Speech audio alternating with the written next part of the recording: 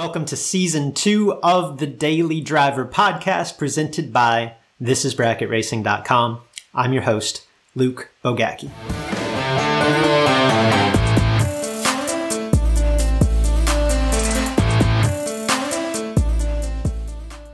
The optimal finish line strategy is a source of constant debate. What's better? Is it better to take double O?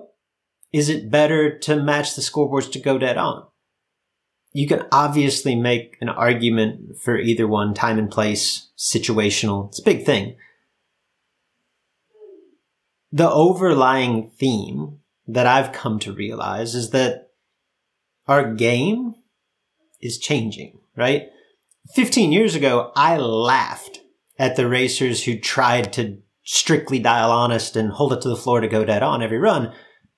Why? Because most simply couldn't do it, right? The combinations weren't as good as the drivers. The best finish line drivers could consistently outdrive the best cars, right? Troy Williams Jr. felt like he could take 10 or less at the stripe consistently at a rate higher than most cars could run within 100th or less of their dial-in. And that's all it is. It's simple math, right? His finish line skills were more consistent. You know, the top level racer, I don't mean to single out Troy here.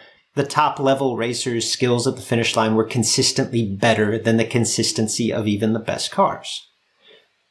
Fast forward that to today. The best finish line racers aren't any worse. Probably a little bit better. But the cars, our equipment, consistency, far better. Night and day better. And again, it's simple math. Today, I could argue that the best cars are better consistently than even the best drivers. And by and large, today's cars, if you could put it in these terms, they make less mistakes than we do, right?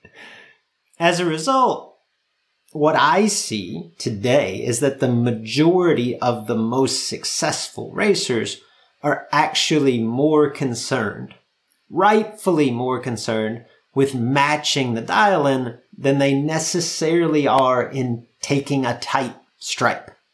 That doesn't mean that they're dialed exactly what they can run. There's still plenty of manipulation going on.